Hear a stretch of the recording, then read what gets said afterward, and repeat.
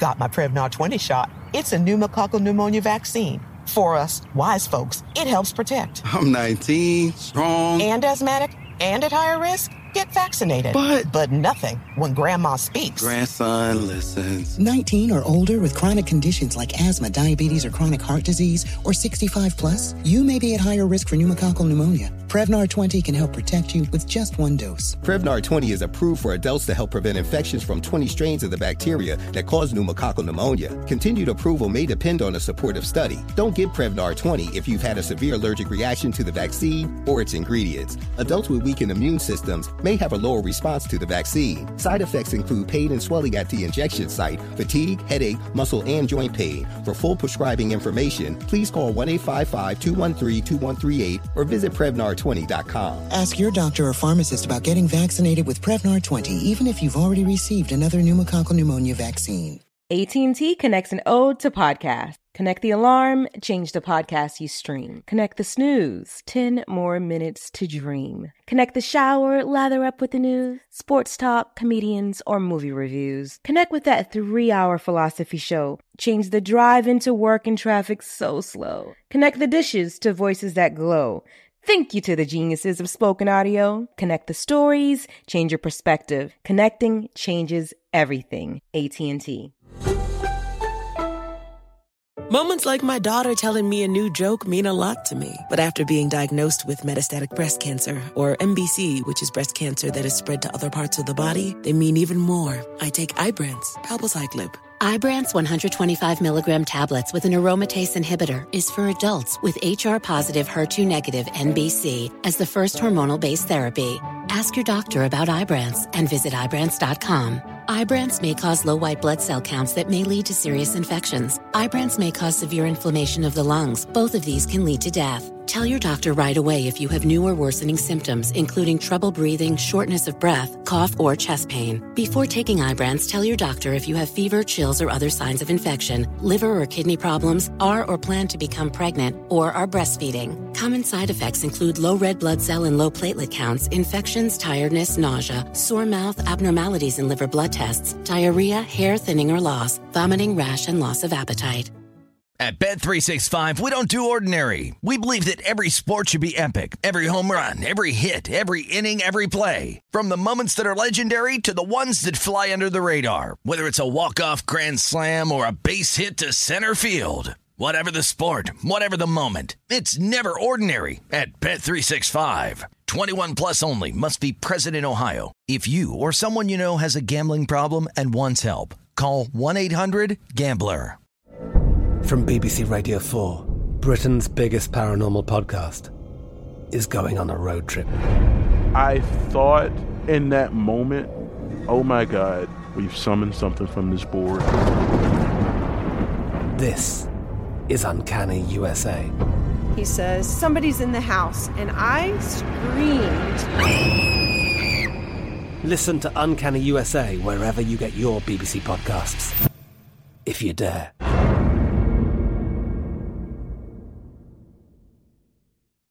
Kevin was doing the Real Husbands of Hollywood, and you want chaos? Get JB Smoove and Nelly and and Kevin Hart and and Dwayne Martin is there and Boris, and they have a loose idea of what's going to be said. And JB Smoove is amazing, but I can't trust JB to say the exact same line the exact same way twice. Yeah. So you got to really kind of have a sense of how you think this is supposed to work, and you can't be afraid when it's does what it does. Could you imagine doing a special that way, a comedy special, and you just have to listen? You don't know where to go? We'll find out more. Ollie Leroy on the other side of the break. And you can fast forward, but mama got to pay these bills. Naked, coming up in just a few moments. In the pressure cooker of the NBA playoffs, there's no room to fake it. When the NBA championship is on the line, every pass, every shot, and every dribble is immediately, undeniably consequential. The playoffs are the time for the real. Real stakes, real emotions, real sweat, real blood, and real tears. Trust me, I know what it takes to bring home a championship ring. The regular season is tough, but these games are a completely different level. Now is the time when legacies are made. The best team will bring home the Larry O'Brien Trophy and add their name to basketball history. Will we see a battle between marquee franchises, or will we see a new champ be crowned? Which teams will rise from the chaos? Which teams will conquer? Which team is going to make this year their year? These are the moments of unscripted, pure entertainment that only happen on the hardwood. You've waited all season for this. It's time to take it to the next level. Don't miss 1 minute of the action. Tune into the NBA playoffs on ESPN and ABC. AT&T connects an ode to podcasts. Connect the alarm. Change the podcast you stream. Connect the snooze. 10 more minutes to dream. Connect the shower. Lather up with the news. Sports talk, comedians, or movie reviews. Connect with that 3-hour philosophy show. Change the drive into work in traffic so slow. Connect the dishes to voices that glow. Thank you to the geniuses of spoken audio. Connect the stories, change your perspective. Connecting changes everything. AT&T. At Bet365, we don't do ordinary. We believe that every sport should be epic. Every home run, every hit, every inning, every play. From the moments that are legendary to the ones that fly under the radar. See for yourself when you sign up today and get $150 in bonus bets when you bet just $5. Whatever the sport, whatever the moment, it's never ordinary at Bet365. 21 plus only. Must be present in Ohio. If you or someone you know has a gambling problem and wants help, call 1-800-GAMBLER. Terms and conditions apply. Got my Prevnar 20 shot. It's a pneumococcal pneumonia vaccine. For us, wise folks, it helps protect. I'm 19, strong. And asthmatic and at higher risk? Get vaccinated. But nothing when grandma speaks. Grandson listens. 19 or older with chronic conditions like asthma, diabetes, or chronic heart disease, or 65 plus, you may be at higher risk for pneumococcal pneumonia. Prevnar 20 can help protect you with just one dose. Prevnar 20 is approved for adults to help prevent infections from 20 strains of the bacteria that cause pneumococcal pneumonia. Continued approval may depend on a supportive study. Don't give Prevnar 20 if you've had a severe allergic reaction to the vaccine or its ingredients. Adults with weakened immune systems may have a lower response to the vaccine. Side effects include pain and swelling at the injection site, fatigue, headache, muscle, and joint pain. For full prescribing information, please call 1-855-213-2138 or visit Prevnar20.com. Ask your doctor or pharmacist about getting vaccinated with Prevnar 20, even if you've already received another pneumococcal pneumonia vaccine. From BBC Radio 4, Britain's biggest paranormal podcast is going on a road trip. I thought in that moment, oh my God, we've summoned something from this board. This is Uncanny USA. He says, somebody's in the house, and I screamed. Listen to Uncanny USA wherever you get your BBC podcasts, if you dare.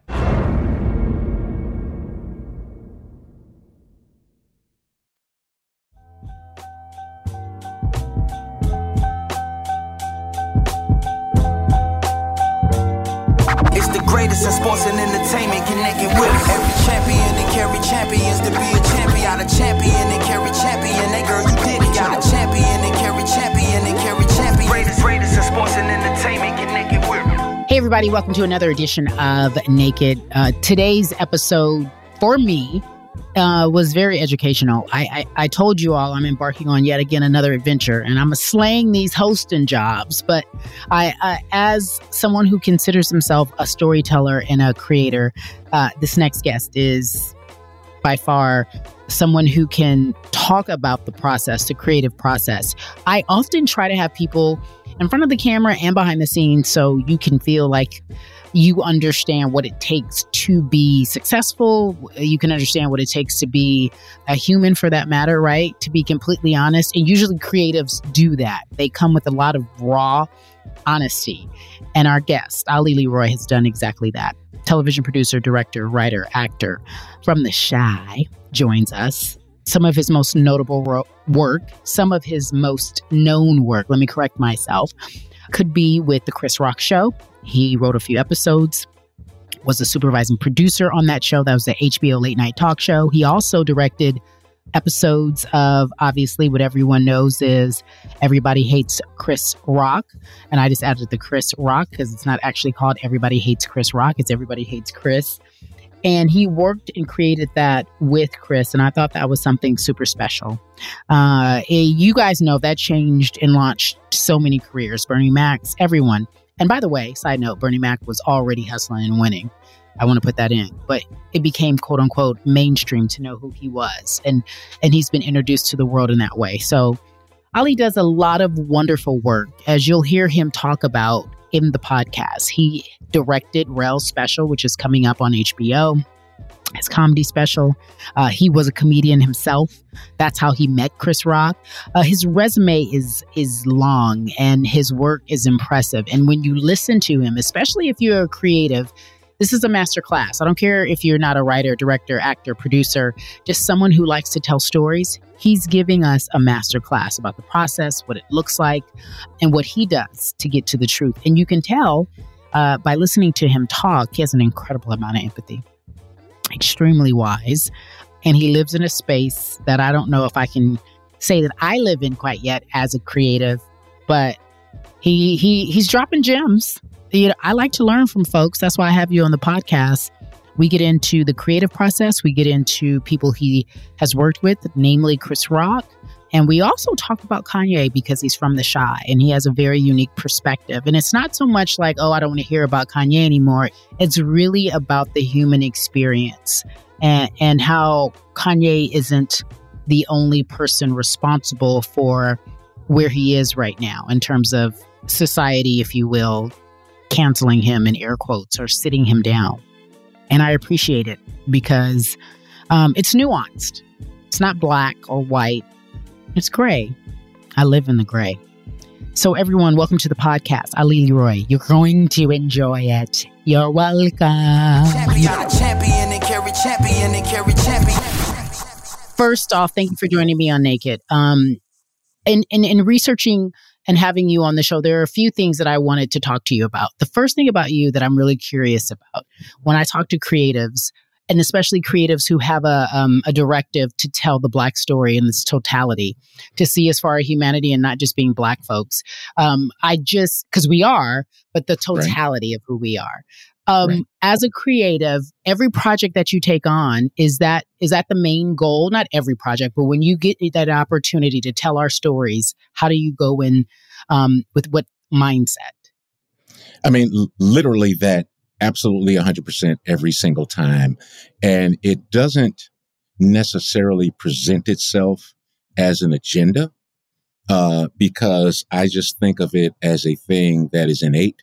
I mean, we are whole people. You know, we do have wildly varying experiences and perspectives, and we have nuance and shadings and colors. And so regardless of whether or not the project itself is, sort of action oriented in terms of, what it wants the viewer to think or to feel or respond to or what have you, my goal is just always to present Black people in storytelling in ways that are just, more complex and more nuanced, from drama all the way over to comedy. And, we have varying degrees of success, but that's always the goal, right?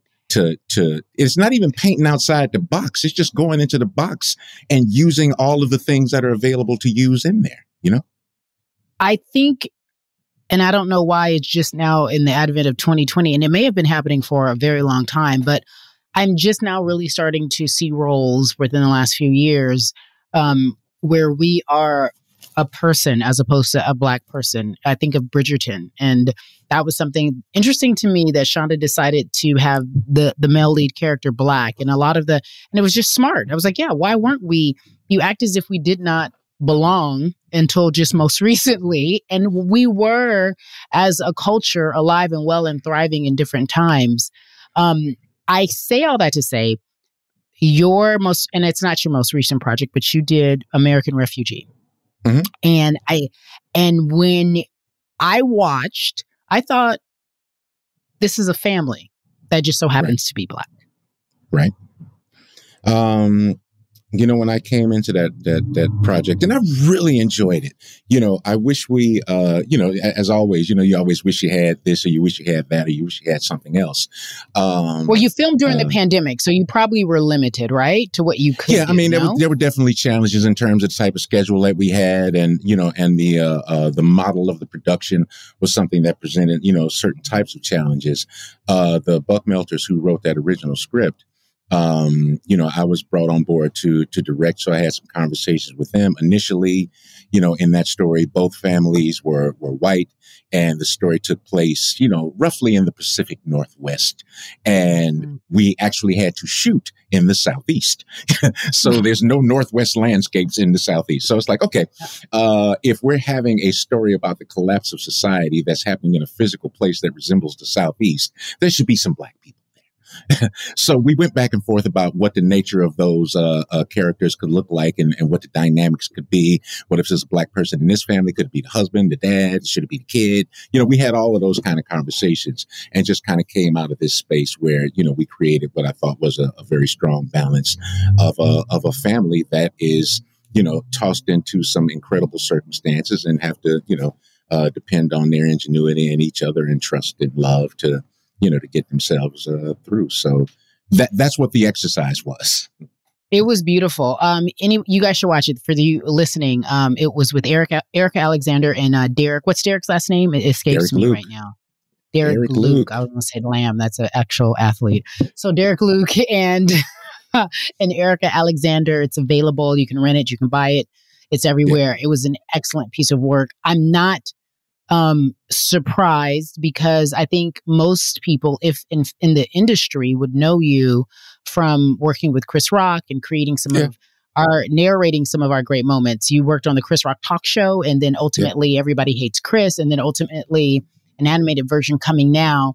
I am curious about the relationship between you and Chris Rock and how that was able to formulate. I couldn't imagine walking into a room and talking to someone who I find to be an utter genius and having this immediate connection, because comedians specifically, I think of him and Dave Chappelle, they think differently. They're just on a whole nother stratosphere in the way in which they move.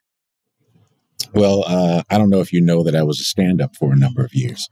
I did know that. Yeah. So is that how you met Chris? I met Chris when I was doing stand-up. Tell me. So you were doing stand-up? Met Chris in New York in like mid to late 80s, something like that. You know, and this is before he broke. You know, Chris was still doing, you know, late nights at the, I can't even remember. You know, we had Stand Up New York back then. We had Catch a Rising Star and Lucian Holds Club. I just can't remember the name of it right now. Was this before Chris Rock's stand-up Spike Lee, where he was a crackhead? This is before then? Oh, that before New Jack City. Yeah, this is before New Jack City. Yeah, you this met is before Chris all Rock of that. before. Okay. I met broke Chris Rock. Let me put it to you like that. I met broke Chris Rock. I mean, I didn't want to say that. I was going to say something else. So you knew broke Chris Rock. Got it. Yeah. That's how long I've known Chris. Yeah, and I mean, we met on the club circuit. I was actually with a comedy group at the time, and I'm from Chicago. And one of the things, you know, I guess we were funny. You know, we were doing our thing, and you know, Chris was certainly doing his thing, which was fantastic. But I think one of the things that he found interesting about me was that I wasn't from New York, right? So, you know, he got on a train to come, you know, to the comedy clubs in the city. You know, I had to drive a car, you know, 800 miles and then hope for the best and all that stuff. Not that he didn't have those sorts of experiences. So, you know, I just think he thought that particular thing was interesting. And then, you know, you talk. Right. You know, you talk and you kind of start to find out, you know, you're kind of interesting. You got these ideas, you know, here's the stuff that you like. Here's what I like. The next big encounter after meeting Chris that I would have with him was I was on a comedy show. It was the Miller Lite comedy competition, was a big deal back in the day. And I was in that competition on a big show in Chicago at the Park West Theater at the time. And Chris was hosting the show. And there were like, 4 comedians, vying for the final prize, whatever. Chris hosted that show. And, that was just another one of these opportunities where, we got a further chance to, just to connect and hang. And, over time, we just kind of, it's like, oh, okay.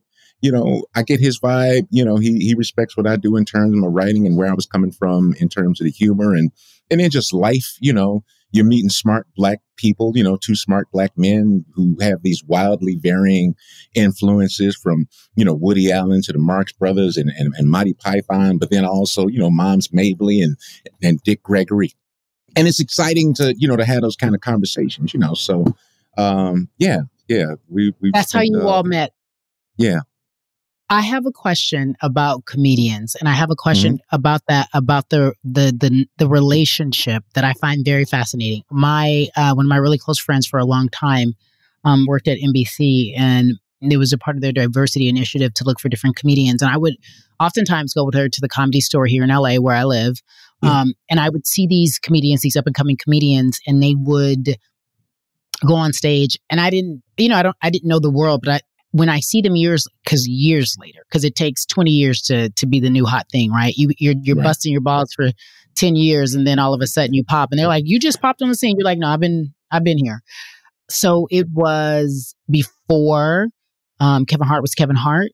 It was before, and may he rest in peace, David Arnold was really known to a lot of people, and I was always so fascinated in what was the recipe for in terms of when is it your time to pop as a comedian? I'm always fascinated by that. Is it just time and opportunity? Well, I mean, there's a lot of variables, right?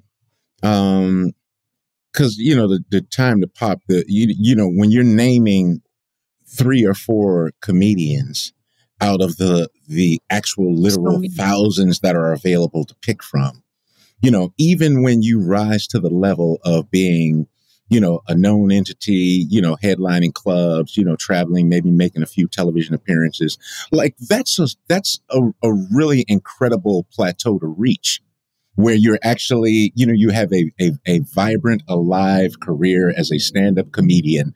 That's your job. And if you don't do anything else, if you don't get a sitcom, if you don't get in a movie, you'll still have a career, you'll still have a life. So that's like the baseline of successful comedian, right? And I think David Arnold is a fantastic example of that. He never necessarily, broke through in the biggest way, but he had some really, great successes. He had a couple specials. I know he created a show, but his visibility and his name brand as a comedian, wasn't as big as, of course, as a David or a Kevin. But he's got a great life and very successful. So that's one level of it. And in a manner of speaking, even with that level of success, he didn't pop. Correct. Right? Correct. So that never happened. Right. You're but right. On the flip side, you have a Gerard Carmichael, right? Who is kind of a young phenom. And so the pop happens early, right? Oh, there's a guy that's not doing what the other guys are doing in the way that they're doing it. So then it's kind of like all eyes on this sort of unique figure. And to the extent that, he had that moment where he, pops through and bursts into the, the vernacular and the conversation about stand up and art and creativity.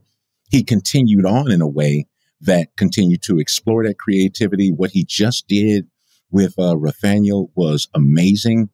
And that's after, like almost 10 years of working in the public eye and then getting to a point where, now I'm actually doing something that, that's going to have a great impact because, it's award winning and it's attacking his material in a way. And, just one more. I just directed Lil Rel's HBO special, which is about to air. Congratulations. Yeah. Thank you. And even Rel, like Rel's, he's a recurring figure in a bunch of great movies. We've seen him. He keeps popping up all over the place. He's had 2 specials. He's been on a number of series. He's had his own series. He was on the Carmichaels, and Rel still hasn't popped. What does that mean? I said it, but what does pop mean?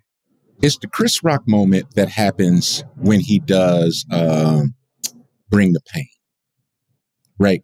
When Chris does Bring the Pain, he's been, he's been on a number of shows. He's been in the public eye. He's been in some movies. He's done some things. But as a stand-up on that stage in that moment, he comes up with a piece that, takes the audience by storm, right? And we also weren't inundated with quite as many comedians and quite as many, outlets for comedy at the time. So, when you got everybody's attention, just like the level that you're working on is a higher level. But it's not until Bring the Pain that, that he does a routine, which was the Niggers and Black People routine, which just like, everybody's head goes like this. After that, in my metric, after that, Chris Rock becomes a star. But at this point, he's been in New Jack City. He's been in Beverly Hills Cop. He's working. He's been in movies. He's been on TV. He's working. He's done all this stuff. Yeah. But he's not Chris Rock yet. Okay, so even taking that even out of the comedy realm, what I do, how does who pops? How does Stephen A become the biggest name in sports? How does Oprah become Oprah?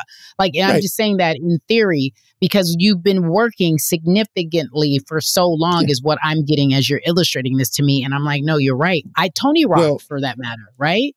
Or Guy Torry, you have a moment. And then, okay, I'm still known. I'm still working. That's my full-time job. But what then catapults you? Is it just destiny? Is it meant to be? No. How would you describe the differences? It's you're talking about a moment in time, right? Certain performers meet these unique moments in time when what they're doing and how they're doing it meets this moment when what they're doing is just really refreshing, in the space that it lands. And it's also situated so that the most people can access it at the same time, right? It's galvanizing. There are galvanizing moments. There was a woman who got really popular during the pandemic, Sarah Cooper, a comedian. And I remember she was doing the Trump lip syncing. Right. Yes. She was lip syncing Trump. Yes. So it's like, okay, there's this incredible moment where this woman has a particular skill, right? She has particular access to technology. Everybody's in the house, right? And so, suddenly, boom, all eyes make it, we can all look at her at the same time. And then Sarah Cooper gets a career. And we have yet to see how that plays out and what other things she's going to do. I'm sure she's going to do some amazing things. But the pop moment where I got everybody's attention, you can't take that back. So Genie's out of the bottle. I know exactly who she is. And even if I don't know her name, I know exactly what she did. And so I'm like, oh, the lip sync Trump girl. Yeah, I know her. And fame has everything to do with reach, right? I don't know necessarily what you do, or I haven't necessarily seen you do it, but I know who you are. But then if Rel had a moment that's close to popping is in Get Out when he plays Rod, the brother, and he's got this amazing moment at the end of the film. He's funny during the film, entire film, but he's got an amazing moment at the end of the film that Rel is stapled into Black iconography forever for having this moment in the film. We know exactly who that is. What do you do when you have that moment? What I'm asking is when Chris Rock in your metric has his moment and Bring the Pain, how does he transition and hold on to that and take it to the next level? Dave Chappelle's moment would be arguably when he had his Comedy Central show, right? The Dave Chappelle show, right? And Star, to me, Bonafide, disappears, comes back, gets even bigger, right? How does that happen? Right. How in your opinion, as a comedian, and I'm not referring to any other occupation, you're able to take these moments and amplify? Well, two things. One, you keep doing what you've been doing. which is, you know, exercise and working on your craft in the way that because that's how you got to the place where you are. But the other thing that occurs is that you garner more trust. So suddenly the ideas that you might have as a comedian in terms of how to, you know, scale your career, you know, whether it's film or television or whatever other avenues you might go into, you know, that's based on the type of ideas you have, right? So if you have good ideas, but what was problematic before is that you couldn't necessarily get support for them because they may have been unique or outside the box. When you prove yourself on one stage, then you get the opportunity to start slowly pushing and expanding into other arenas. That's the Donald Glover story. Right. So Donald Glover has done sketches on YouTube. You know, he's done music, but he came about in a slightly different era because advances in technology allowed him to step into the space without the ask, so to speak. He could put sketches up on YouTube without calling YouTube and asking them, is it okay? Will you support this? It's like, no, just put it up there, whatever you got, you know, and if you get eyeballs, you get eyeballs, you know, but that's not our problem. That's up to you. But he got eyeballs because he's talented. And, you know, he's a great comic actor, but he's also a great comedian. And, oh, shit, he's a great musician. Oh, wait a minute. He can act. He can write. He can do all of these things. And so he was always capable of that. But the trust and the support don't always come until you make an impact that makes somebody think, well, maybe we should follow that guy. Okay. What I'm hearing is that you have a moment where it registers with everyone. And you then become, for whatever the moment is, you can quantify the time, whatever you want, a month, 2 months, 3 months, a summer, a pandemic, whatever. Then now that you have that, you have to continue to use the leverage that you have because people now know you. And then you have to trust, or they have to trust you that you'll still take that to the next level. All the ideas that you had, all the creativity that you had, all of those things that have been waiting, that you've been waiting for. You're like, now I'm known. Let's push all this through. And the talent then is separated from everyone else because everyone will have their moment, their viral moment. But then that's when we really know who will have the longevity, who will have their time. Right. I mean, I've worked with, worked with Bernie Mac for a number of years, and Bernie Mac's success didn't come until late. Even when he got on Def Jam, Bernie had a moment that popped. Yes. Right? Yes. Bernie popped. Yeah. At the time when Bernie pops, Bernie has been doing stand-up for, 15 years, something like that. Yeah, overnight success. Right? Yeah, the overnight success of 15 years. But then, yeah, because he's such a unique character in the space of comedy, he runs into brick wall after brick wall when people who don't necessarily appreciate who he is, what he does, or how he does it, they try to put him in a box and tailor what he does to what they want. It's like, no, that's not how this works, right? Bernie Mac's got to be Bernie Mac. So until he gets to a space where he's able to do that thing, he keeps working. Now he's selling out theaters and touring and doing the whole thing. He's not losing no money, being a comic, but the industry at large hasn't necessarily found a way, to embrace and execute something that works for him. Because that's what it's got to do at the end of the day. Even if you enjoy it, it's got to be something that I can sustain. I can't, the first Ellen sitcom can't sustain because she's being wholly dishonest about the character that she's playing. And as a comedian, dishonesty is the kiss of death. Like, I can't be funny. I can get you some chuckles, but I can't get you the realest joke that you're going to get because I'm lying to you about who I am. Yeah. And that, I think, is true for my business. Authenticity, I think for anybody nowadays, wins the day, right? If you really want to be successful. I mean, I'm sure there are some phony successes. Well, it does in the space of storytelling and human interaction. If you're talking about the connection between people and items, maybe not necessarily, But storytelling. I don't know what the story is. Yeah, yes. No, but storytelling and human interaction, 100%. Okay, fair. I have to believe when you're telling me, presenting characters or stories or jokes or whatever it is, I'm looking for my reflection. I'm looking for where I see myself. I'm looking for where the experiences that I have are being shared. And that's how we, come together, whether it's around, crying or laughing. It's these intersections where you go, oh, yeah, I experienced that. And if I didn't experience, can you present it to me in a way that I can imagine myself in that scenario? Correct. Right. Which is, again, the skill of the comedian, because comedians don't get to tell you the joke and then go, you had to be there. No, my job is to bring you there. All right. So I'm going to stop right there. I know you are on the edge of your seat, or you're driving in your car and you're like, why, Carrie? Why? Well, we got to pay the bills. A young lady has to pay the bills. We're back in a moment. Hit that fast forward button like 2 times. And that's it. Every champion and carry champions to be a champion. Out of champion and carry champion and carry champion. Out of champion and carry champion and carry champion. Greatest in sports and entertainment connected with.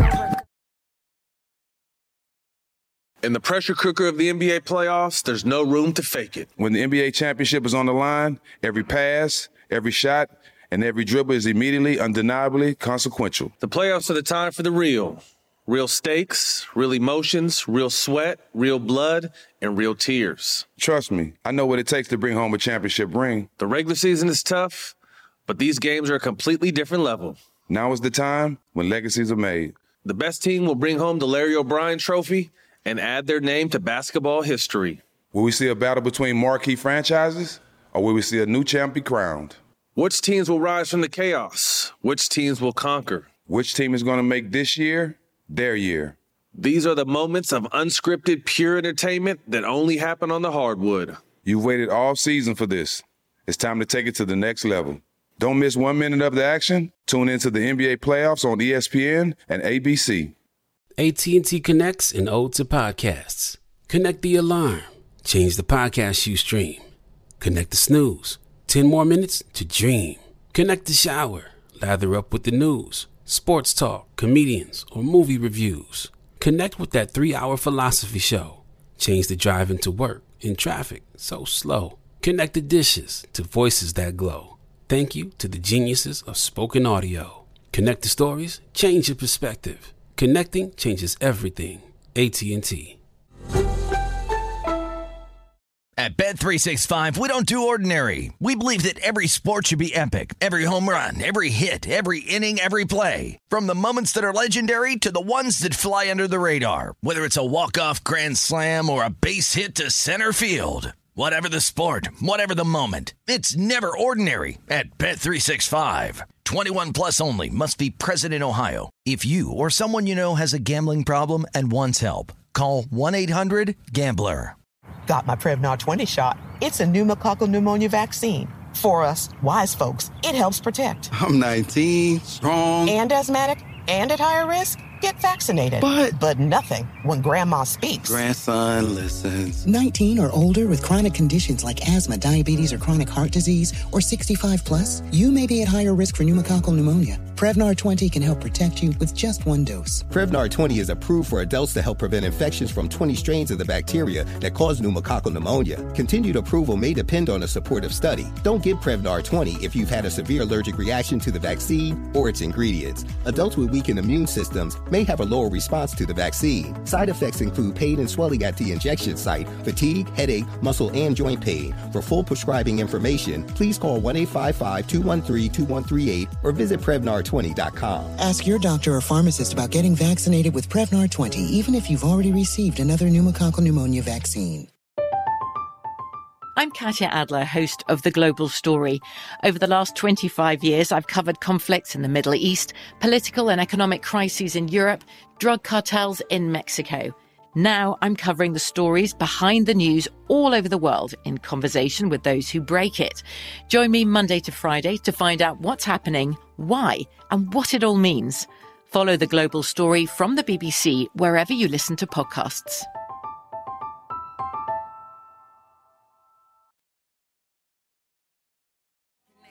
Every champion and carry champions to be a champion. Out of champion and carry champion. Hey girl, you did it. Out of champion and carry champion and carry champion. Greatest in sports and entertainment connected with. Welcome back to Naked. Ali's here giving us all the information we need to be successful creatives, but more importantly, he gives me a lesson in empathy.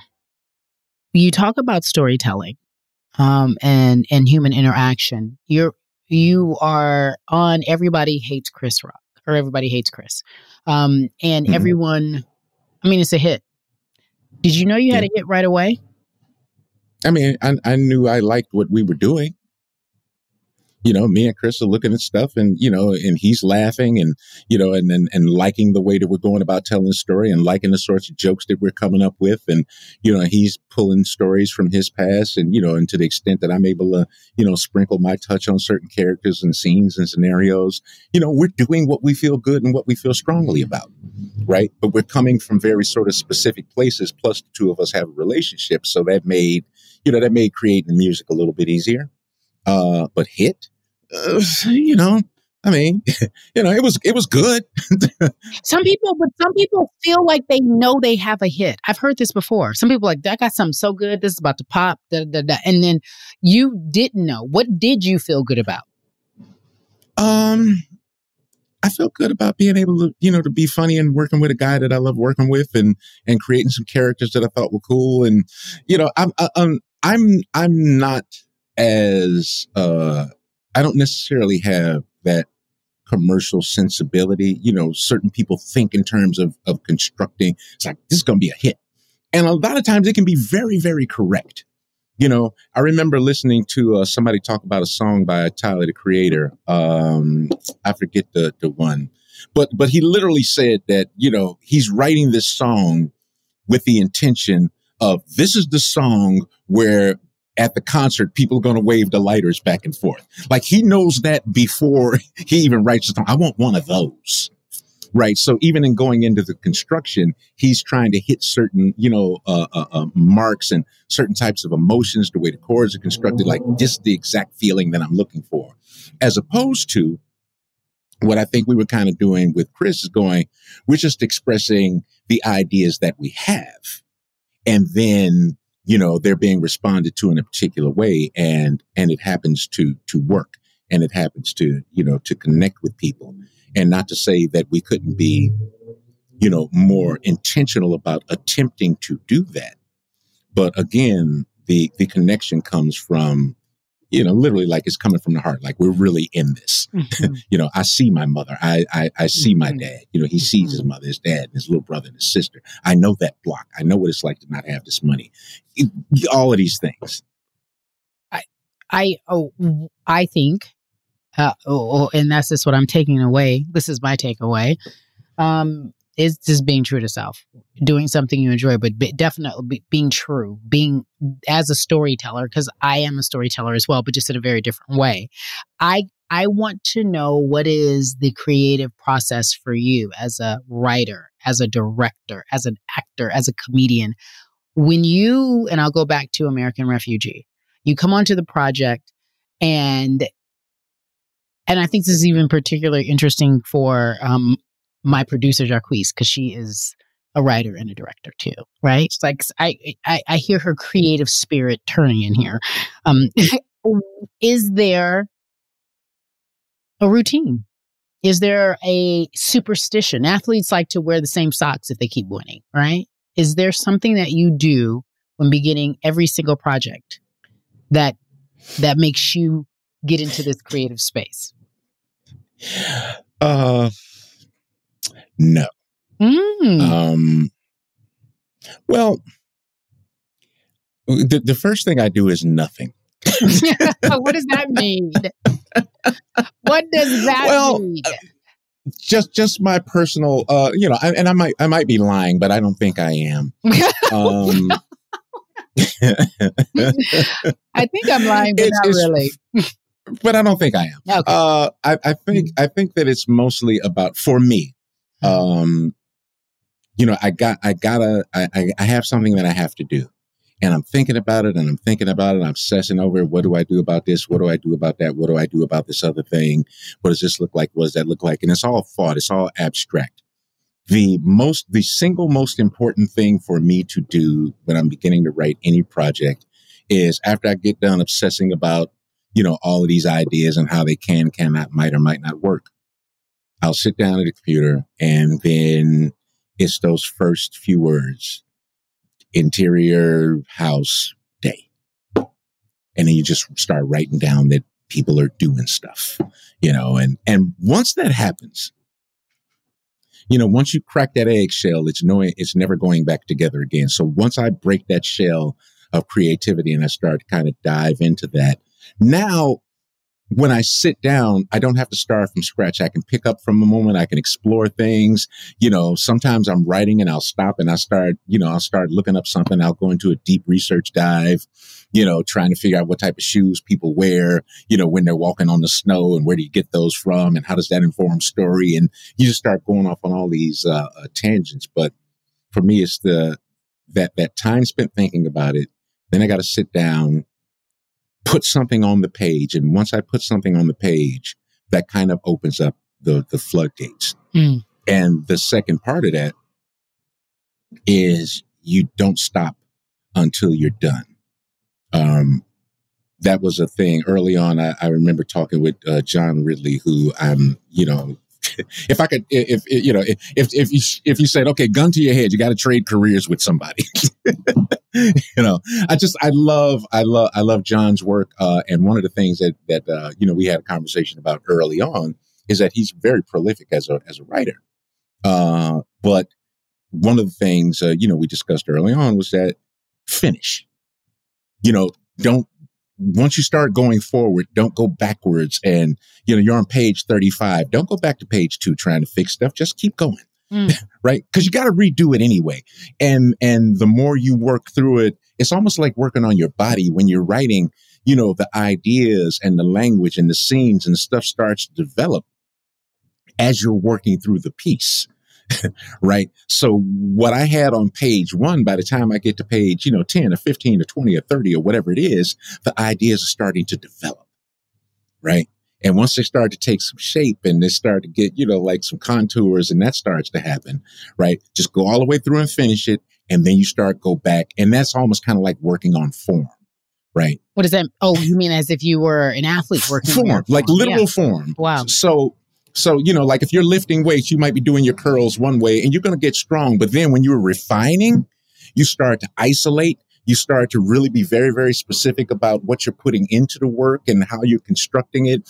Are you doing these movements slow? Do you twist your wrist this way to get this effect or that way to get that effect? Those are all things that you kind of put into the writing.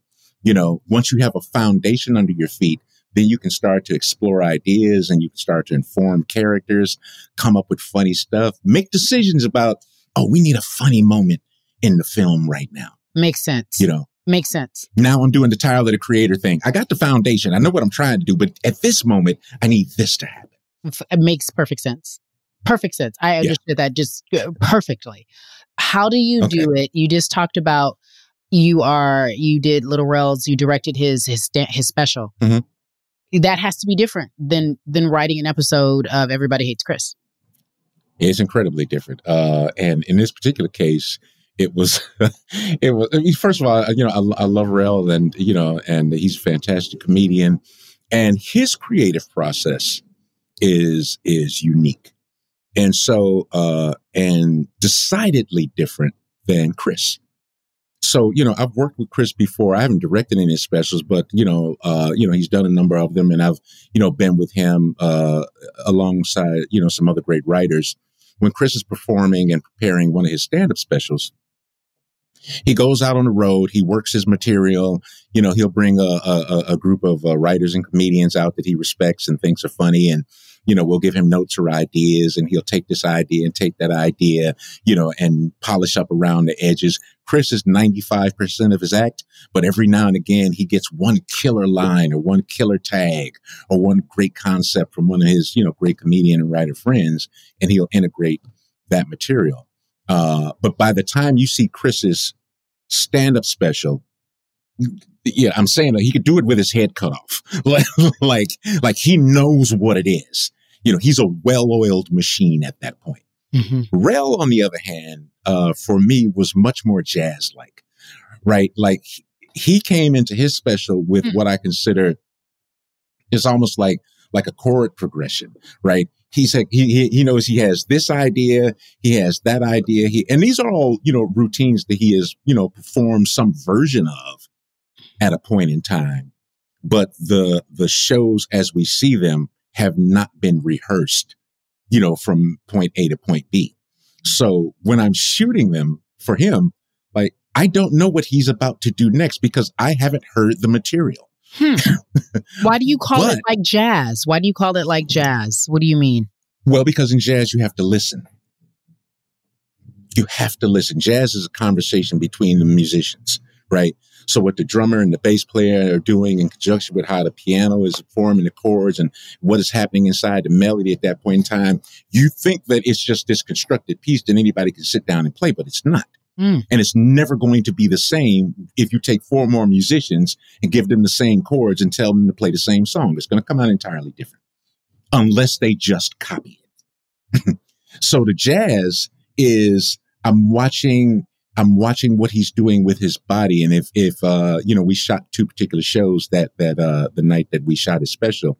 And so I get a peek at it the first show. I have no idea what he's saying, by the way, because I'm watching. Right? I'm hearing him say words. I'm watching his body, and that's the conversation. So in this case, the watching is the listening, so to speak. You know, I know that he's about to do something based on what he's doing with his body. I know that when he walks back to this side of the stage, he's got to turn around and come back to the other side. So I can anticipate some of his movements just based on where he is on the stage.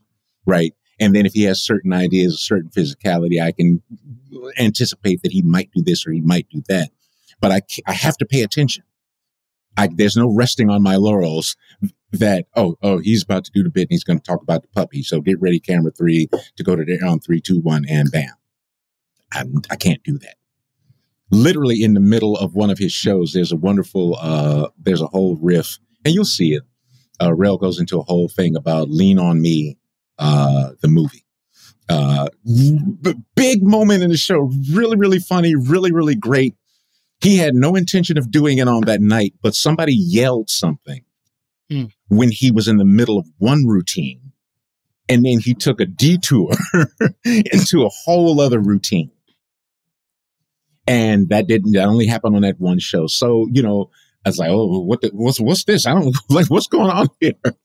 But you don't get to panic. You got to stay in it. So yeah, you got to listen. You got to hear where it's going. You got to feel it, and you got to be in tune with with your creative partners when this happens. And it's not different with actors or anything else. I'm fascinated by the jazz analogy. I am fascinated listening to you say that you have to watch. You're watching Rel is listening, as opposed to what it would be for someone else. When I'm interviewing someone, I have to listen. Otherwise, I'm not paying attention. And I can't engage and pick up on things. So I understand the listening aspect / watching for you with Rel. What I'm curious about, though, God, I would be like, if I'm used to directing in a way in which I know what's coming, and I'm like, okay, camera 3, get ready. We're going to bring up camera 3. I would be so nervous if I had to watch him in order to direct. Was that the first time that you've ever had to do that? Or is it something that you've dealt with before? That's a conditional yes. So actually, this is my first time shooting a stand-up special. But I've done a lot of multicam directing work. But in the creative space of the listening and the creating on the moving train, so to speak, I'm a fan of chaos, right? Me too. Literally, I am. Me too. I'm a huge fan, and what I mean by that is, I'll put it to you like this. So, my favorite genre of film is the heist movie, right? Robbers get together, they're going to rob a bank or a thing or whatever it is. But to me, the best part in the heist movie is when the plan falls apart and everybody's got to run. So when that happened, it just kind of speaks to this idea of that when all of your plans go out the window. Oh wait, I'm in a very right exciting now. part Like of town. you about to give me this hot Right. take. It's Here like come the ambulance to take you away, but we not ready. Fire trucks. He about to give it to me. Hey, listen, now. Carrie. It's been nice. I gotta go. I love it. So yeah, that moment when sort of all hell breaks loose, and how do you maintain focus in that moment? What's the most important thing to do? Like I kind of love the creativity and like sort of that explosion of that moment, right? So I just like that it's kind of a high wire act and it's kind of exciting, and all of your senses kind of turn everything on, like literally turn everything on. And so I had a different experience with the same sort of thing. I shot. Kevin was doing The Real Husbands of Hollywood last year, and I did a couple episodes with him. And you want chaos? Get JB Smoove and Nelly and and Kevin Hart and and Dwayne Martin is there and Boris, and they have a loose idea of what's going to be said. And JB Smoove is amazing, but I can't trust JB to say the exact same line the exact same way twice. Yeah. So you gotta really kind of have a sense of how you think this is supposed to work, and you can't be afraid when it's, does what it does. I think of Curb Your Enthusiasm. Like if you directed that, would that be very similar to, you don't know where they're going to go. It's whatever it is, when it is what it is. Well, what they have is, I'm really good friends with Jeff Garland. We go way back to Chicago. And, and Jeff is like, they get their bullet pointed outline. The dialogue is not scripted, although they know what the scenes are supposed to be. Right. And so, to the extent that they play them in whatever way that they go. But now, again, that's jazz, because we go, here's what's supposed to happen in this scene. And, we're going to block it loosely in this way and get some sort of parameters. And that's chord structure. These are the lines that we're painting inside or along. And then we dive in. I'm sure if you went and looked at, 2 or 3 different cuts, I bet that you could go into any Curb Your Enthusiasm episode and cut an entirely different episode of the same episode. I bet you could. I bet you could.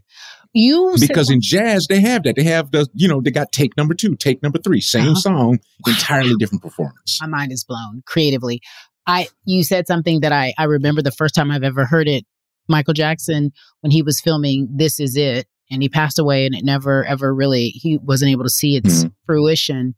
But the directors were like, Michael, when do you think you'll hit the 3rd button and turn here and moonwalk and do that?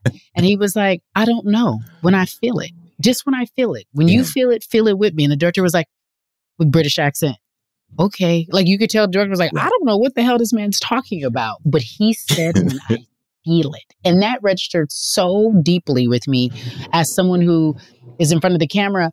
I know when it's right. I feel it. I know when I say it right. I know when the interview feels good. And I also know when it ain't quite frankly. So right. I also know that.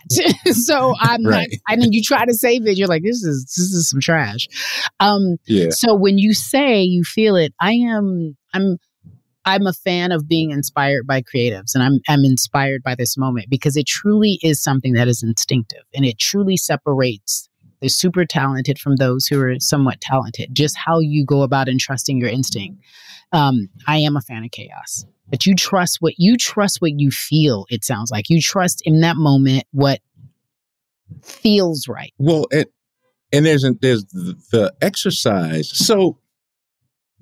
Now, here's a sports analogy for you. Okay. If LeBron James is averaging 27 points a game, what that means is some days he might hit 50. Some days he might hit 60. There are other days he might, only get 10 points for some odd reason. But what you can probably count on is 27. Yeah. That's his base level of playing if all the systems are functioning. You're going to get 27 points out of him. And that is in whatever the circumstances of the competition are, because that's the amount of training that he has, his, whatever the instincts are, he brings it to it, whatever the practice is that he's brought to it. So, your ability in a moment, like Rel, to have somebody yell out a thing which is not a part of your performance, put that in your Rolodex and spit back out in 1/10 of a second, a whole routine that I had no intention of doing, that's also not going to derail my path as I try and make it to the end of this show, because this was not a stop I planned to make. So when I'm done with that, then I kind of guide it back around to where I was before. Sure. And I have a magic moment that occurred, but I also have a skill set that allows me to embrace the unexpected without fear, because I know that I have the ability to bring things back to where I need them. I can reset in real time. You'll never even know what happened. Real talk. Absolutely. And Absolutely. so there's some instinct involved, but your training and your practice, your methodology and your dedication to the craft are what allow you to act on your instincts with efficiency. You're speaking my language. We're talking computer talk to one another, whatever it is. Our computers are talking to one another. You said something and I have to go back. And it reminds me of something I saw that on your Instagram. You're from Chicago. I am. Clearly well respected, work very gainfully employed in this entertainment business. Opinions regarded. They love it, what you do in your craft. You just casually mention, it's interesting. I directed a few episodes of, Hollywood Husbands of Hollywood. I don't know. What is the name of the title they have? Hollywood Husbands? Real Husbands of Hollywood. Real Husbands of Hollywood. I had a girlfriend who, Angela Rye, was on there a couple of episodes. I shot Angela Rye. Okay, I have an amazing... because I'm a photographer also. And I actually have an incredibly beautiful photo of Angela from behind the scenes that one day I'll put up somewhere. Most directors I have met are beautiful photographers. I like people who really enjoy that. I people the capturing of it all. But okay, I digress. And then you mentioned Little Rel, and we always know you work with Chris. So I'm listening to you talk, and you say you're from Chicago. And there's this creativeness that I almost feel like, I might be, is everywhere. But when I do meet people from Chicago who live in this, like a JIV, and they live in this world Right. And there's just like this close knit group of y'all. Y'all like, we from the Shy and da-da-da-da-da. It's a gang and can't nobody get in. I get it. But your thoughts, considering how aware you are of our culture, how you try to make sure you put Black people in a space where you see our humanity, because we're not seen as humans by and large. Sometimes, most times. Your thoughts on Kanye? They're not particularly complicated. I have to believe that what he has told us about himself is true. All things being equal, what I feel like I have experienced by way of his work and his interactions with the public, I've always kind of felt like he was a guy, and maybe we didn't even necessarily understand it before. He may say or do things that, in the creative space are groundbreaking and, boundary pushing, and in the personal and human space might be, offensive or outrageous. But what I do believe about him is that he does believe that what he's saying is true. And I also believe that he does not have any desire to harm anyone, emotionally, physically, or anything else.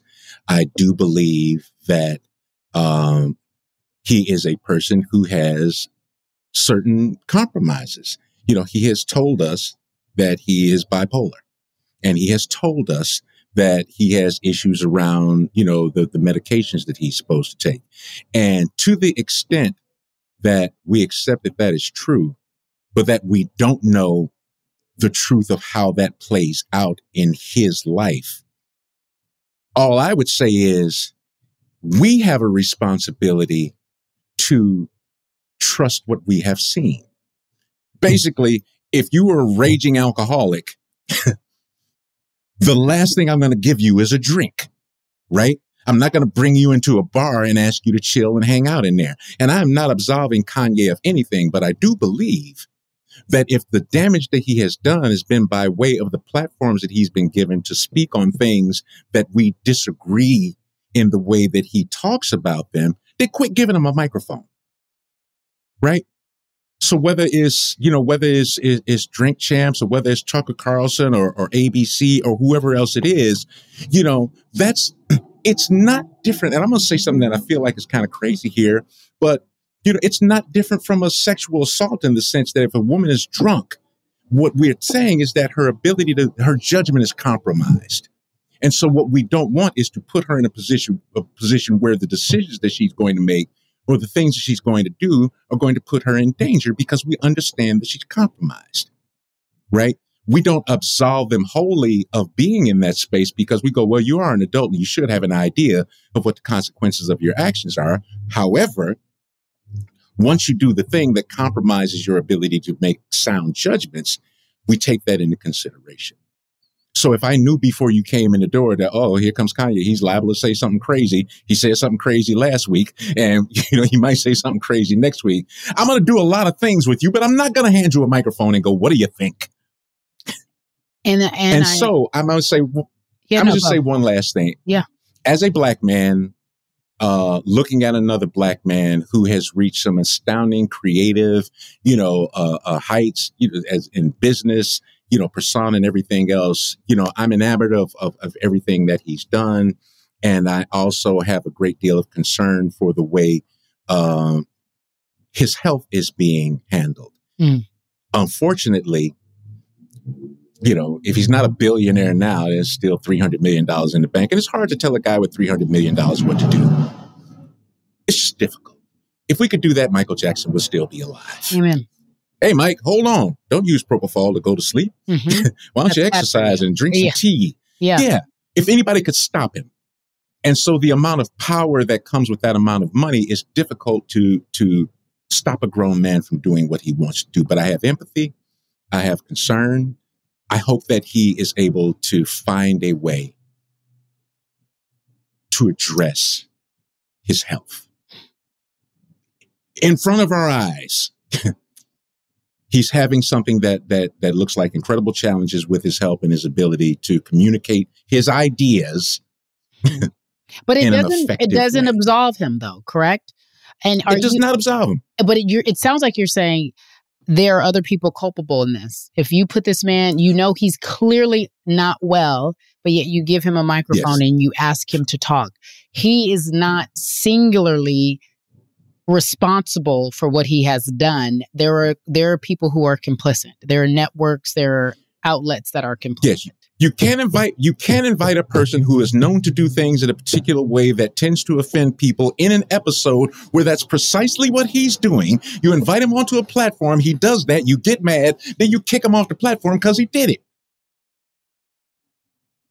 I crashed the car into a wall before I got in here. Then I borrowed your car, crashed your car. Then you're like, why'd you crash my car? Like, because you loaned it to me. I just crashed the car a minute ago.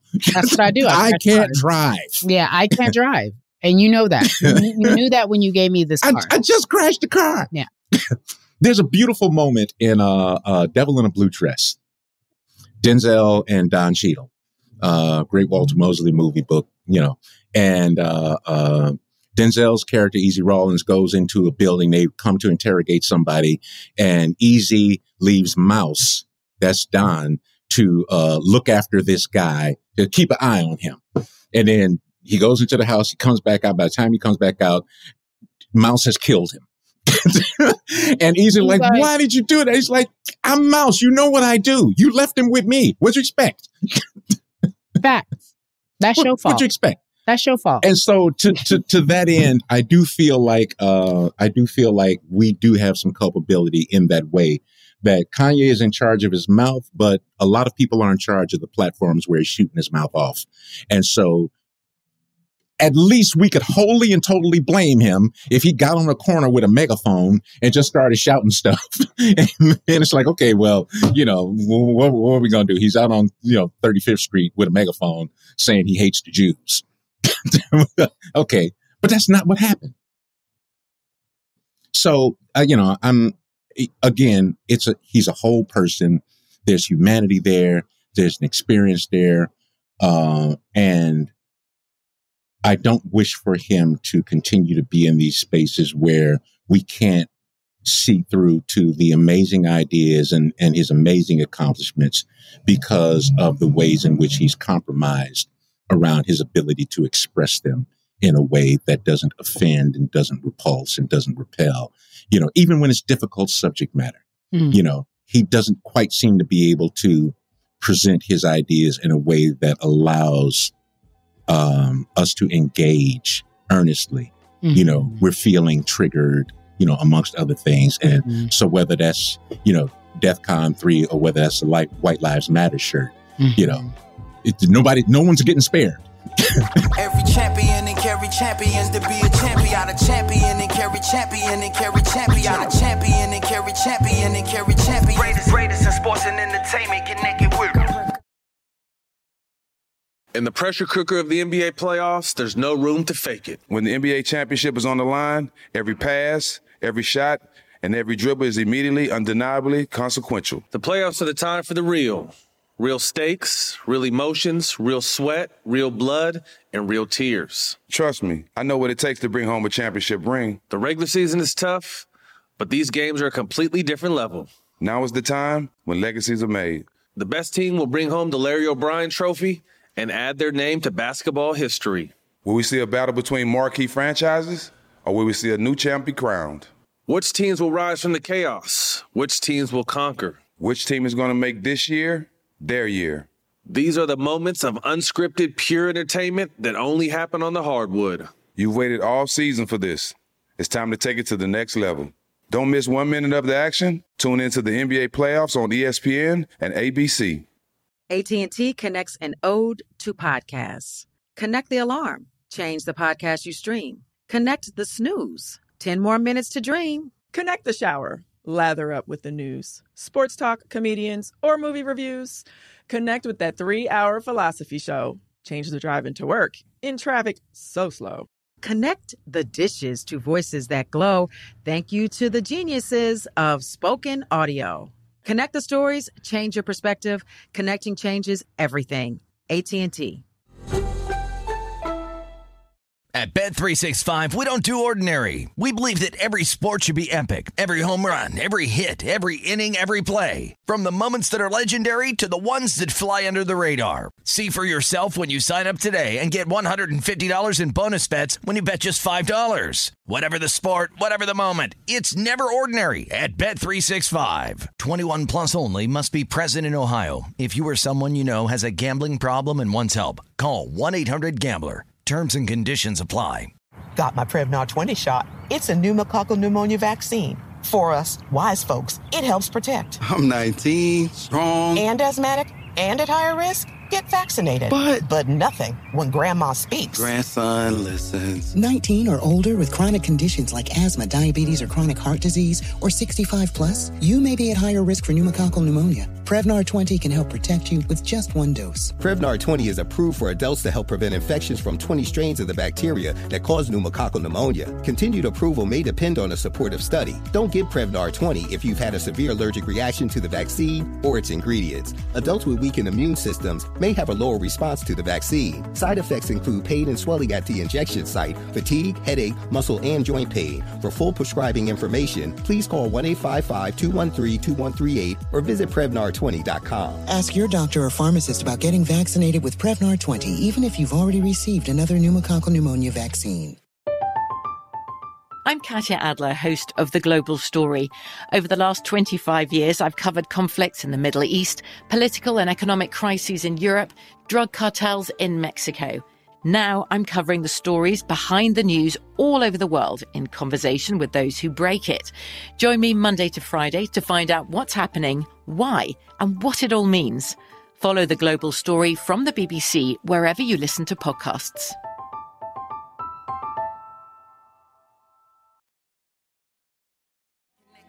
Every champion and carry champions to be a champion. Out of champion and carry champion. Hey girl, you did it. Out of champion and carry champion and carry champion.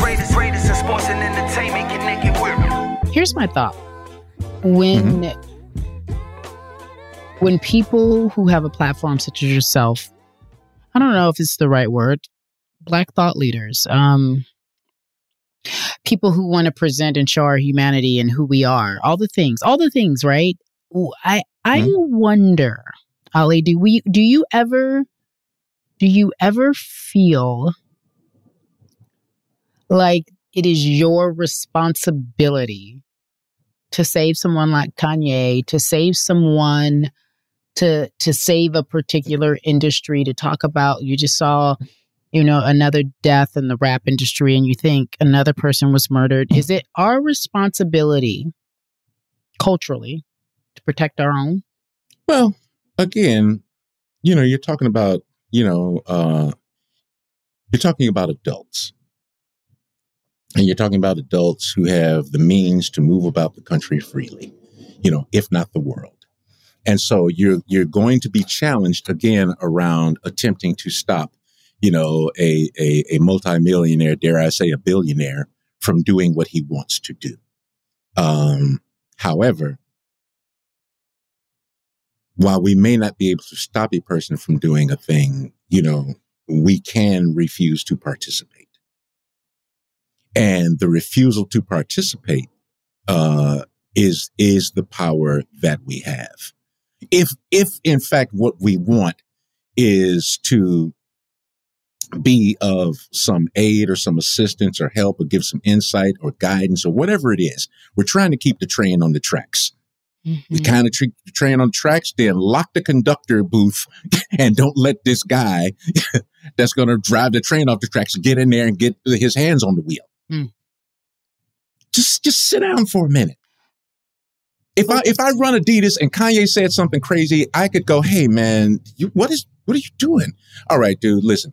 I don't like what you're doing. I don't like the way that you're doing. I do love the business that we have together, but if you continue on in the way that you are, we are going to have problems. I see them coming.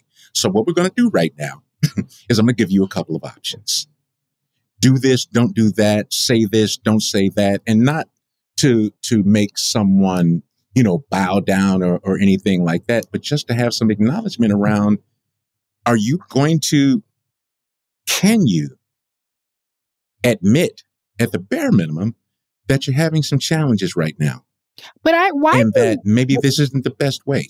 Why is he now canceled? And then this might be why is he now canceled, quote unquote, in theory, after his attack on Jewish people in Adidas, and he wasn't canceled when he said slavery was a choice? Why is it that the disrespect of our community is always overlooked? And we all know if you say anything about another community and you Jewish people, we all know you just don't go there if you want to continue to thrive in this world. I'm not saying their struggle the Holocaust was less important than slavery. I'm not doing that because right now there's a major battle going on between Black people and Jewish people. And it's so uncomfortable that we have to compare traumas. I don't want to do that. But what I am saying is, how come he wasn't, in your opinion, shut down after that? Why did the world not jump up? Why did Adidas not say, that was too much for me, Kanye? Why did Kim say, you know what, this is enough. I need to distance myself from you at that moment? All right. So you're asking a couple of things. And one of them is wrapped around this idea of why is it that he can speak out, in a particular way about the experiences of Black people and not have the same vitriol, those words impact, his business and his career in the same way that it does, if he speaks ill of the Jewish community. And I would dare say it does, but it doesn't look the same. Okay. We have different powers. Okay. Right. So in the middle, you have a man who has a lot of ideas and likes to sell us stuff. Right. And on one end of the equation, you have a group of people who can make that happen. They can manufacture and distribute and advertise and promote all of the things that he wants to sell. He can make those things real. And on the other side of the equation, you have the people who are supposed to spend their money on those things. Right. So if he says an offensive thing or hurts the feelings or runs afoul of the people who are supposed to buy the thing, then It's the responsibility of the people who are supposed to buy the thing. Okay. If that's the statement they want to make, to stop buying the thing. Mm-hmm. My statement to you is you can say whatever you want. Slavery was a choice. Well, your sneakers are still at the store. That's my response to slavery is a choice. Okay, well, good. Also, so is not buying Yeezy. So I'm going to do that. We don't agree. Right. And on the other side of the equation, he can go, Jewish people did X, Y, Z, and I disagree with that. And they go, okay, well, you can disagree with me, but I'm also not going to make your shoes or sell your records. Mm. So, you know, if you can find somebody else to do it, go right ahead. Different powers. You know, if the black people who are mad at you about whatever you said about Vim continue to buy your stuff, then why should I quit making it and selling it to them? Conversely, if the people who are making the stuff, you know, are being offended by whatever it is that he said, well, you know, that's their thing to deal with in the way. So maybe we're having some envy, maybe a little bit of jealousy, because the ways in which we think we'd like to be able to shut something down looks like it's happening in one space, and we think that we don't have the power or the ability to make it happen in our own space. And that's not entirely true. Mm-hmm. So, you know, I think what we're looking for more often than not is empathy. Mm. You know, it's not about him being canceled. It's about wanting to feel like you give a shit Mm-hmm. about what's happening with me. Mm-hmm. You know, nobody's going to win the battle of who had it worst, right? No one. Because all of the dead people are dead. Correct. Right. Correct. All of the people who suffered and have scars and have gone through things that are, you know, horrible things to go through. All of those people have gone through those things. So in the space of the human experience, you know, we don't necessarily want for any of those people to have had to have gone through that. And the extent to which, again, I empathize or sympathize with what your experience was. And then, you know, however I, you know, engage with you as a result of that. Is there dignity? Is there respect? Is there concern? And is there effort to see that never happens again? Right. So that's all. I just think that a lot of people have knee-jerk reactions to these sorts of things. I do think they're big. I do think they're important. Has Kanye been canceled? Okay. Yeah. Well, I mean, he's having a rough moment. Yeah. I don't know. You know? I don't know. And if he sits down, sits down for a minute, you know, I don't know the answer to the question, but I do know sometimes you got to give people a minute. I will tell you that I do believe our culture, Black folks in particular, are very forgiving.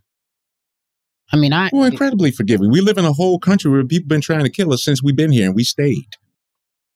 We're incredibly, and every week we got to forgive something. Every week we got to forgive somebody.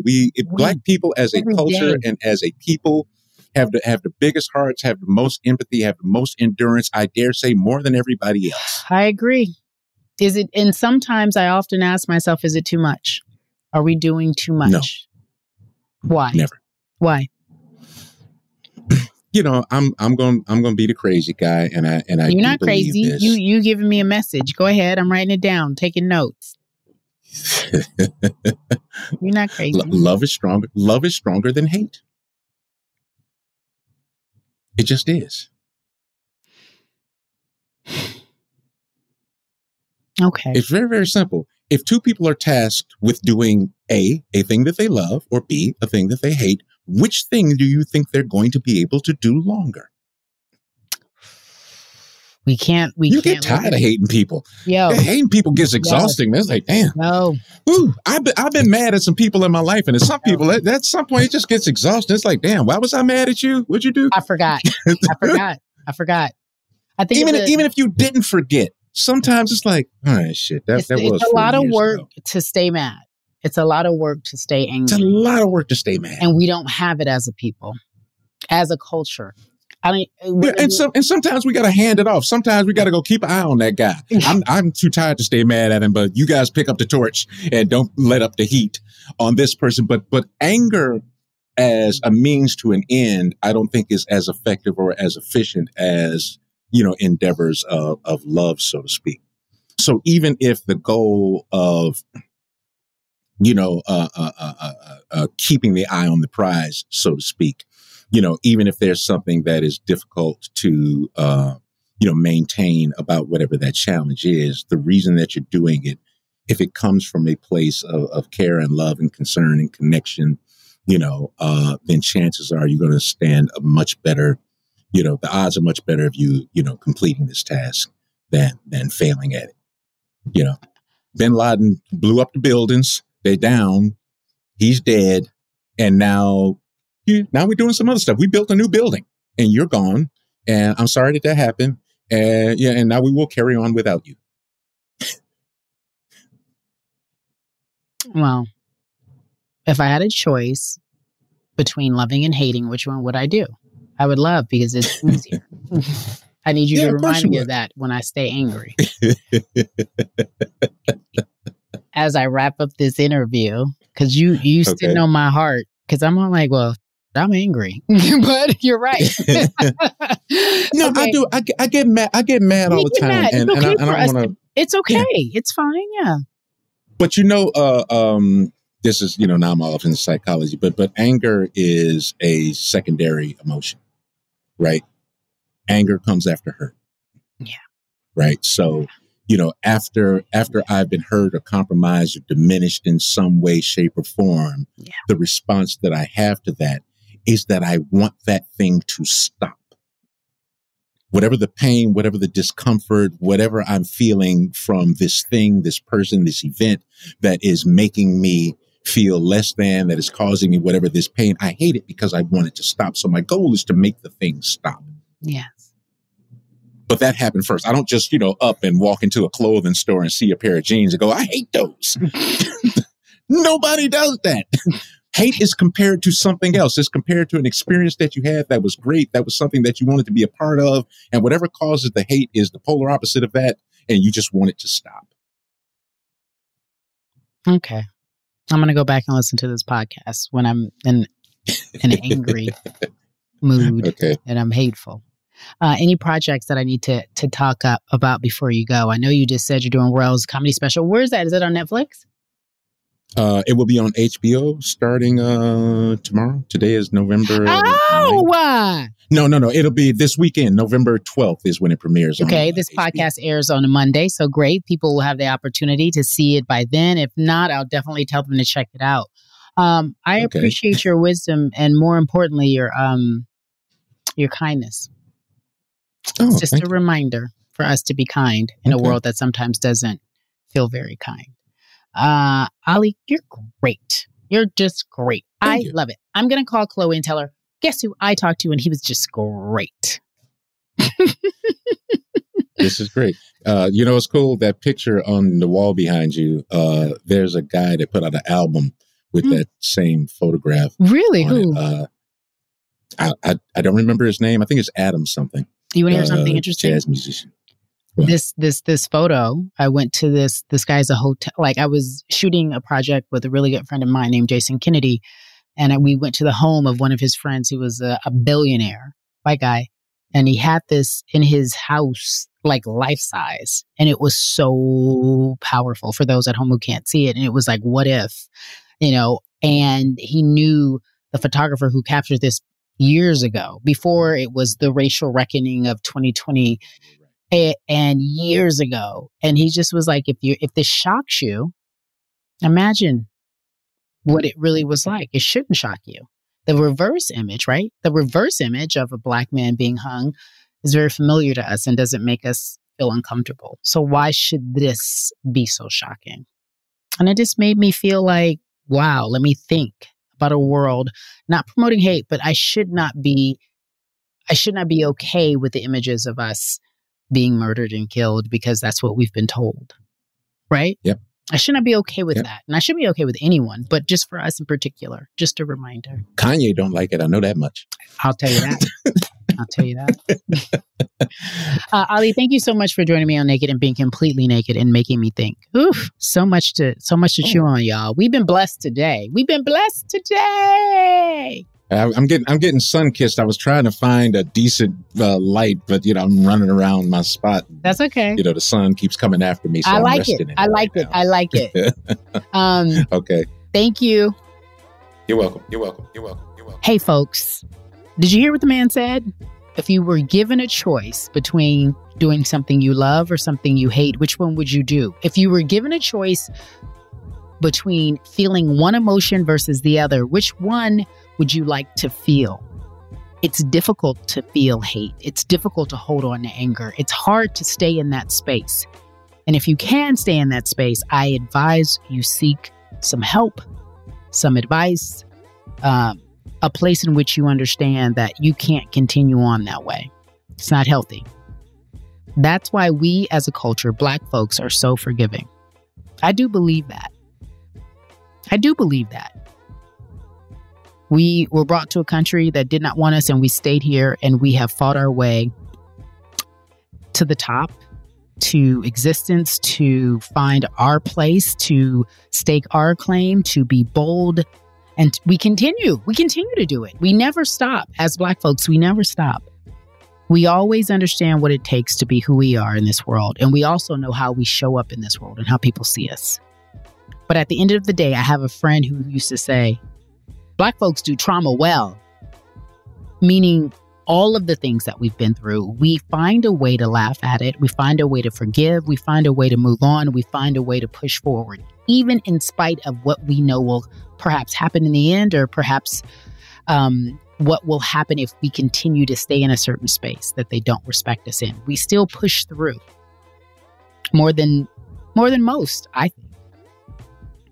And I'm not getting into struggles, and I'm not getting into whose injustice was worse. I'm not doing that. Right? I don't want to get into that. But what I do want to say is that we have an incredible ability to forgive. And it's good to be reminded of that, because it takes a lot to stay angry. I hope you enjoyed this edition of Naked. You got to check out the special.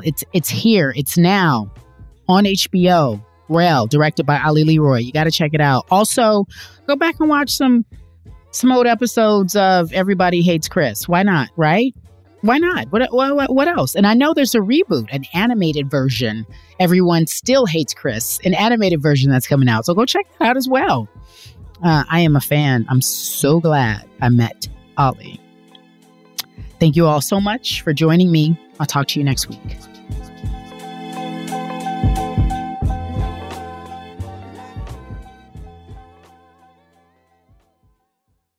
At Bet365, we don't do ordinary. We believe that every sport should be epic. Every home run, every hit, every inning, every play. From the moments that are legendary to the ones that fly under the radar. See for yourself when you sign up today and get $150 in bonus bets when you bet just $5. Whatever the sport, whatever the moment, it's never ordinary at Bet365. 21 plus only. Must be present in Ohio. If you or someone you know has a gambling problem and wants help, call 1-800-GAMBLER. Terms and conditions apply. Got my Prevnar 20 shot. It's a pneumococcal pneumonia vaccine. For us, wise folks, it helps protect. I'm 19, strong. And asthmatic, and at higher risk. Get vaccinated. But nothing when grandma speaks. Grandson listens. 19 or older with chronic conditions like asthma, diabetes, or chronic heart disease, or 65 plus, you may be at higher risk for pneumococcal pneumonia. Prevnar 20 can help protect you with just one dose. Prevnar 20 is approved for adults to help prevent infections from 20 strains of the bacteria that cause pneumococcal pneumonia. Continued approval may depend on a supportive study. Don't give Prevnar 20 if you've had a severe allergic reaction to the vaccine or its ingredients. Adults with weakened immune systems may have a lower response to the vaccine. Side effects include pain and swelling at the injection site, fatigue, headache, muscle, and joint pain. For full prescribing information, please call 1-855-213-2138 or visit Prevnar20.com. Ask your doctor or pharmacist about getting vaccinated with Prevnar 20, even if you've already received another pneumococcal pneumonia vaccine. From BBC Radio 4, Britain's biggest paranormal podcast is going on a road trip. I thought in that moment, oh my God, we've summoned something from this board. This is Uncanny USA. He says, somebody's in the house, and I screamed. Listen to Uncanny USA wherever you get your BBC podcasts, if you dare.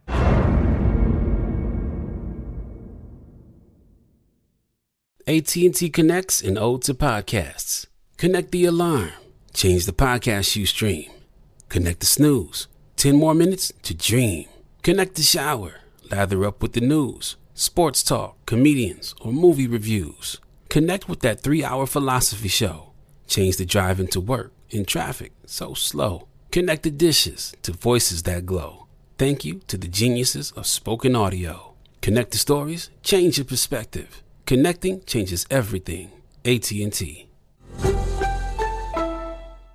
Are you still searching for your perfect place to call home? Well, now is the time to buy at Fisher Homes. If you're looking to move in before the end of 2024, May could be your last opportunity to start building your dream home and close before the year's end. If you're hoping to move in even sooner, Fisher Homes also has homes that are move-in ready and waiting for you, where you can start enjoying the benefits of homeownership even faster. Schedule your personal tour with a new home advisor today at FisherHomes.com and make this spring the season you find your perfect home sweet home.